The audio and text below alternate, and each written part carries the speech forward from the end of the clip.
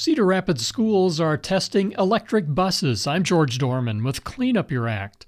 The Cedar Rapids School District is operating 2 electric buses under the Iowa Volkswagen State Environmental Mitigation Trust Program that funds actions to reduce nitrogen oxide emissions. Scott Wing is the district's transportation manager. There are no tailpipe emissions for these vehicles, and we really enjoy that.